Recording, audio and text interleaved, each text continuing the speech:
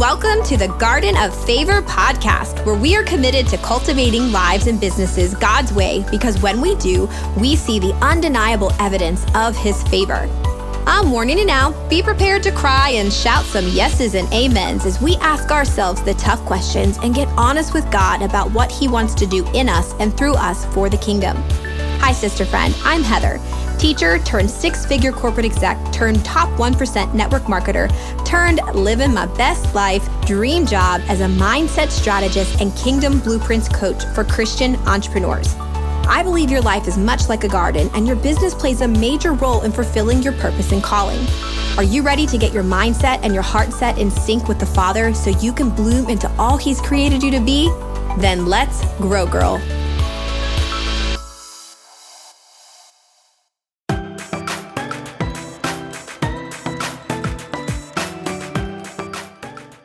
Hey, sister friend, welcome back to the Garden of Favor podcast. I was talking to a friend a couple weeks ago, and we were just talking about our lives and, this, what can sometimes seem like a recurring theme. Pay attention to those, by the way, because there's a reason for them. And I was talking with her about some of the frustration and sometimes confusion around what is the message, God? As I walked through a very traumatic experience in my life several years ago, I've been in this season of okay, I have a lot of messages for it, but what is the main message? And I feel like I have been in this waiting season, waiting for the Lord to kind of give me that, and He has given me one big, that was the reason. But there's, from another view of my life, I'm kind of waiting for this other thing. And this theme of waiting seems to be reoccurring in my life, the middle season. I'm pretty sure you can probably think back on your life and think about the highs and the highest of highs and the lowest of lows. We have this tendency to remember the dramatic, the big things, but I think oftentimes we forget what it's like in the middle. And sometimes the middle season can be really painful, can be really frustrating, can be really discouraging, and can be really full of a lot of questions and perhaps some doubt. God, did you really say? And God, are you really going to do what you said? And are your promises really yes and amen? And when's that going to happen? This message is for you. If you are in the waiting, not the high, you're not at the top of the mountain and life is just wonderful and you really could not ask for more. Hopefully you have had an experience and multiple experiences like that in your life. And for those of you that are in the valley, I hope this gives you some hope as well.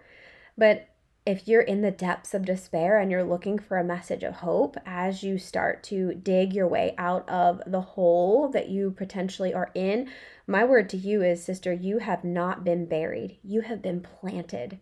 But for those of you who are in the middle and you are waiting, this message is for you, because I myself feel like I have been waiting for God to fulfill a promise that He had given to me years ago and continues to give me some other promises, but I'm in the waiting. And what do you do in the waiting? Well, if we look to Scripture, we can find some things that are very practical that we can do in the waiting. We can pray, we can praise. Those are praise and worship in the waiting. I love that, worship in the waiting. But I've been doing that. I've been praying. I've been praising Him and trying to be grateful for what I do have and recognizing the gifts that He has already given me, that it's more than enough and I'm grateful for it. And I'm worshiping Him in the waiting. And this, God spoke to me so intimately a couple weeks ago, after I had had a coaching session myself with my own coach, and really just crying to her saying where's the crescendo moment? Where is the I played the piano since I was 4, so I think a lot of things in music, and I think a lot of things in visions. And so I think of the garden. All right, so imagine this, girlfriend. You have a garden. Your life is like a garden, and we see that throughout Scripture. The Garden of Eden, the Garden of Gethsemane, and gardens is a continuous theme throughout Scripture. So perhaps you have this, not perhaps, you do have a garden, whether you recognize it or not. I'm going to help you see that. But you have a garden, and you've got this soil, and you've planted a seed, and you're waiting, and you're watering, and you're believing, and you're speaking good things, and you're thinking on good thoughts, and you're trusting in the waiting. But what do you do besides those things? You're waiting to see the fruit of your faith and the fruit of the pain that perhaps you've gone through. So I was, working with my coach and really talking with her and crying to her and just saying, I feel like I've done all the things that the Lord has asked me to do, and I'm still waiting. And the Lord spoke so intimately through John. In fact, it was the first miracle of Jesus in his lifetime. And I want to share with you what the Lord revealed to me, because if you listen to the last episode, the month of Adar, and that's the Hebrew calendar, that's God's calendar, but in our Gregorian calendar, that's February 13th through March 13th. And God is doing some incredible things. It is a month of joy and celebration. It is a month that we get to take off the masks and we get to reveal our true identities as daughters of the high, most high King. Okay, so, but you're still waiting. All that sounds good and it gets exciting in the hype, and perhaps that motivates you and inspires you for a few minutes. But then what? The next day, you don't really see any flowers in your garden and you're still waiting. I want to read to you John 2, and I'm reading out of the Jesus Bible. That is the version I am reading through this year. By the way, if you would like to be part of a group of sisters who are committed to seeking first the kingdom of God and his righteousness, and then trusting him with the rest. If you are a business, if you're an entrepreneur, and you want to be surrounded with sisters who are committed to seeking first, stay tuned. I have something very exciting coming. And one of the things that I really want to do is I want to help you get into God's word and help you to hear from him, not just, for your business, but for your life and for these strategies that the Lord gives and the messages that the Lord wants to give you. I want you to be able to share this type of a message with somebody else because the Lord spoke it to you, and it'll bring hope to others. So if you're interested in that, stay tuned. Super excited about clarity that the Lord has given me. This is part of the promise. But I'm going to take you to John 2, and I want to read to you about Jesus's first miracle. So Jesus comes on the scene in his 30s, and he does his first miracle at a wedding. If you're familiar with the story, stick with me, track with me. I want to share with you some really key points, 4 in particular, that the Lord really highlighted for me as I am in a waiting season, and I want to share this with you as well. All right, John 2. On the 3rd day, a wedding took place at Cana in Galilee. Jesus' mother was there, and Jesus and his disciples had also been invited to the wedding. When the wine was gone, Jesus' mother said to him, "They have no more wine." "Woman, why do you involve me?" Jesus replied. "My hour has not yet come." His mother said to the servants, "Do whatever he tells you." Nearby stood 6 stone water jars, the kind used by the Jews for ceremonial washing, each holding from 20 to 30 gallons. Jesus said to the servants, "Fill the jars with water." So they filled them to the brim. Then he told them, draw some water out and take it to the master. Now, he didn't say, sorry, I'm butchering the. Then he told them, "Now draw some out and take it to the master of the banquet." They did so, and the master of the banquet tasted the water that had been turned into wine. He did not realize where it had come from, though the servants who had drawn the water knew. Then he called the bridegroom aside and said, "Everyone brings out the choice wine first, and then the cheaper wine after the guests have had much to drink. But you have saved the best till now." What Jesus did here in Cana of Galilee was the first of the signs through which he revealed his glory, and his disciples believed in him. Okay, so I'm going to take you back. On the third day, there is a lot of significance. Every word in the Bible matters, right? And so that has really helped me, because I'm not going to lie, there are some books of the Bible that are like a challenge for me to read and to see the significance, especially when we start talking about the lineage of people in the Bible, or some of the things like in Chronicles. And I mean, there's just some different pieces to the Bible that I'm like, oh goodness, couldn't we have lived without that? But the Lord continues to challenge me that every word matters. And so the fact that, God wrote in his word on the third day, what else happened on the third day? Jesus was resurrected. Three is the Trinity: God the Father, God the Son, God the Holy Spirit. Three, like it's the divine. It's like the divinity of God. And so there's so much to learn about numbers, and again, not numerology, but biblical things. Why would God tell us about numbers? So that's one thing that's cool that he, stood out to me. But on the third day, why wasn't it on the second day? Why wasn't it on the fifth day? I mean, there's meaning to it. So pay attention to those little things and see what the Lord wants to reveal to you. But anyways, Mary, Jesus's mother, comes to him and says, the wine is gone. They have no more wine. Can you imagine the panic? The embarrassment, how am I going to tell my guest I don't have any more wine? Like, that would be embarrassing. I don't know. Have you ever had guests over and you ran out of food?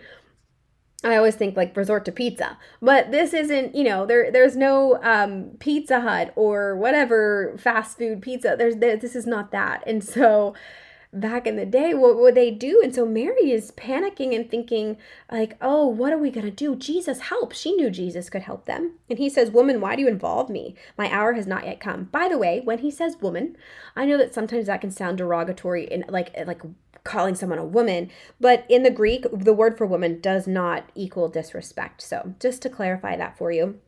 But he says, don't include me. My hour has not yet come. And his mother said to the servants, do whatever he tells you. Sometimes God will tell you to do things that don't always make sense. But when it's coming from Jesus, God, Holy Spirit telling you what to do, I want to encourage you today, do it. Even when somebody might think you're a little crazy, even when it doesn't make sense, do it. Just like Mary told them, do whatever he tells you. And nearby stood 6 stone water jars. Again, I have to think there's got to be significance in the number 6. 6 is the number of man. 7 is the number of completion. It's God. It is perfection. So interesting that there were 6 stone water jars that they filled up. Jesus said to the servants, fill the jars with water. That's all he said. Fill the jars with water. And they filled them to the brim. Okay. Interesting, again, the 6. And Jesus said to the servants, fill the jars with water. So they filled them to the brim. Listen, these guests, they might not even know. Maybe only a couple guests have realized, wait, there's no more wine. But can you imagine being the host and the hostess of this wedding? That they are like, what are we going to do? What are we going to do in the waiting for the problem to be solved? And so whatever you're waiting on, just like Jesus told the servants to fill the jars with water, I want to encourage you in your waiting for your miracle, in your waiting for your promise, in your waiting for a solution to your problem, fill your cup, your wineskin, your jar with the living water. That is Jesus. And don't just fill it a little bit. Do what the servants did. They filled it to the brim. They filled it to the brim. The directions were really simple. In fact, they were so simple that I think I would probably have felt like, what are you doing? This is silly. Sometimes Jesus, God will ask you to do things that don't make sense. But like Mary said again, do whatever he tells you. Fill your cup, your life, your heart, your mind. Fill it to the brim with the living water, with Jesus. Spend time with the Lord and fill your cup with him. Because his next direction said, well, then he told them, draw some out and take it to the master of the banquet. When you fill your cup to the brim, you can then overflow to other people, the people around you, the people in your home, the people at your job, the people who are connected with you online. When you are filled up, you're not pulling from a half-filled cup or an empty cup. You're filled to the brim with goodness and with hope and with joy. And really, the fruit of the Spirit should be evident, right? Love, joy, peace, patience, kindness, faithfulness, gentleness, and self-control. That has been my prayer many days as a mother. Father, Holy Spirit, head to toe, fill me from head to toe. I need more of that. I need more of that. Well, where do we get more of that? When we fill ourselves up and when we are connected to the Holy Spirit and Jesus, who is the living water. Think of the woman at the well, and he said, if you don't even know of the water that you can drink of, you will never go thirsty. All right, so we read on, and it says in verse 9, they did so, and the master to the banquet tasted the water that had been turned into wine. He did not realize where it had come from, though the servants who had drawn the water knew. Then he called the bridegroom aside and said, everyone brings out the choice wine first, and then the cheaper wine after the guests have basically gotten drunk or have had too much to drink, right? They don't even know the difference between good and any regular wine. And I am not condoning getting drunk. That is not in scripture, but I do love me a glass of red wine. And by the way, I used to not like red wine, but after having kids, I like red wine. And I don't really like white. Anyways, but you have saved the best till now.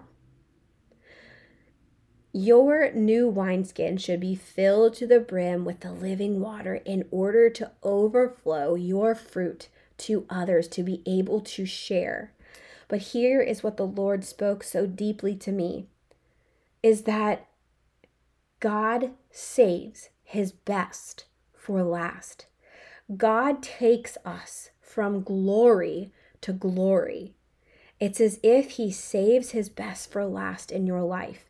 And so if you can think back on a time in your life where perhaps you even refer to them as your glory days, and you think, man, those were the glory days. Didn't have any worries, or life was good, or life came easy then. Well, according to scripture, God does tell us that he takes us from glory to glory in 2 Corinthians 3:18. I'm going to read it to you from the AMPC version. It says, and all of us, as with unveiled face, because we continue to behold in the word of God, as that's where you can get filled up, right? As in a mirror, the glory of the Lord, are constantly being transfigured into his very own image in ever-increasing splendor, and from one degree of glory to another. For this comes from the Lord, who is the Spirit. He takes us from glory to glory. And I know that somebody is listening to this feeling like you've already lived your glory days. And that is not true. Not only God promises to take us from glory to glory. And sometimes this side of heaven, we don't always see it, but God promises that. Jesus takes our not enough and he turns it into more than enough. So when you feel like you don't have enough left, look at what God did. Jesus took the emptiness of them, filled it up, had them fill it up with water. And there's some really key points here. Jesus didn't just fill the jars with water himself. There is action that needs to be taken from you in order to be taken from glory to glory. And I don't mean from a works-based place, but from an obedience-based place. Having intimacy with the Lord to be able to hear his voice so that he tells you what he wants you to do, and then you do it next. Not because you have to, not because you need to, but because you get to partner with the creator of the universe and you get to work with him. so that he can take you from glory to glory. He saves his best for last. And so what do you do in the waiting? You listen to whatever he tells you to do, even when it doesn't make sense. And in the meantime, you are filling your cup to the brim with the living water. How do you do that? You get into God's word. You spend time with him. Pray, talk with the Lord. Journal, write to the Lord. That's just another way of talking with the Lord. We just write it. And there's something that happens in our brains when we take it from our brain and either our conscious or our subconscious, and we actually put it on paper. And then we share whatever that is with other people. They said, draw some out and take it to the master. And he saves his best for last. Sister, friend, you haven't seen anything yet. God takes us from glory to glory. Our part is to be obedient, do whatever he says in the waiting, and to fill ourselves to the brim with God's truth, with God's love, with the living water. Oh, how good is that? How good is that? And I wept as I read this, like, oh my goodness, God, you are so good. You are so good. And he promises to take us from glory to glory. But there's a part that we play in that. Instead of just sitting around twiddling our thumbs or crying about it or complaining about it, no, we can take action and we can take part in that. And that's one, obeying whatever he says, no matter how crazy it might sound. And the Lord has asked me to do some crazy things. I've shared a little bit of that with you on this podcast. Like, I feel like the Lord has really stretched me, and it's almost like a testing. Like, do you hear me? And are you going to obey? God, give me eyes to see, ears to hear, and a heart to obey. One thing to have the eyes to see and the ears to hear. It's a whole other thing to have the heart to actually obey. So obey no matter what it is. And even if it sounds silly or weird, or, if he prompts you. I've heard incredible stories about the Holy Spirit, like prompting someone to give somebody a hug that they didn't really know. And the testimony of this woman was that she was fighting, like, no, that is weird. I don't know her. I'm not going to give her a hug. But when she gave her a hug, the woman started crying and just really sobbing. And she was like, oh, she said, I'm sorry, this might seem awkward, but can I give you a hug? I really feel like the Holy Spirit is telling me to give you a hug. And this woman starts crying and she says, I have been praying to God and asking him if he is real, that he would send someone to give her a hug, or that he would give her a hug in some way. And so this totally rocked this woman's world. Like, she knew that God was real. So whatever God is asking you to do, even no matter how crazy it sounds, do it, because the Lord has a purpose for that. And perhaps he's saying, hey, do you hear me, one? And will you listen once you hear me? And in the meantime, fill your cup to the brim. Fill your jar to the brim full. You cannot have too much Jesus. The saying that too much of anything is not a good thing except Jesus. Come on now. Like, he is the only thing that you can't get enough of. You can't. You cannot overdose on Jesus. So fill your cup to the brim in the waiting, and trust him and praise him in the waiting. Worship in the waiting. Thank him for what you do have. Thank him for the promises that are ahead. Yes and amen are his promises. Not maybe I'll see about it. Yes and amen. So can we, as sisters, encourage each other as we are waiting for God's promises, that he does take us from glory to glory. He saves the best to last, and he will take what feels like right now is not enough, and it's not satisfying to you. He will take it, and he will make not only enough, but he will make it the best. So give him what you have, obey, and fill your cup up, and get ready for what the Lord is about to do in your life. Father, thank you for this message. Thank you for the example of Jesus, and that we get to read about all that he did. Father, thank you for this first miracle. I pray for the ears that are listening to this, the woman who has felt like she has already lived her glory days. She has already experienced the best season of her life. Father, I pray that she starts to believe and see and declare that she has seen nothing yet. Father, you promise to take us from glory to glory, refining us to be more like you. Lord, that our best days are ahead of us. We do not fear the future, but we celebrate and we are expectant and excited for all that you have in store for us. Father, give us new eyes to see, clear ears to hear, and hearts to obey no matter what you are asking us to do. And in the process, help us to fill our cups to the brim with your living word, your promises, as those are the things that we want to store in our hearts as we wait on you in your perfect timing, that we do what you have asked us to do in our waiting. God, we love you. We thank you. We praise you. And we are excited for what you are doing. And we ask all of this in your precious and holy name. Amen.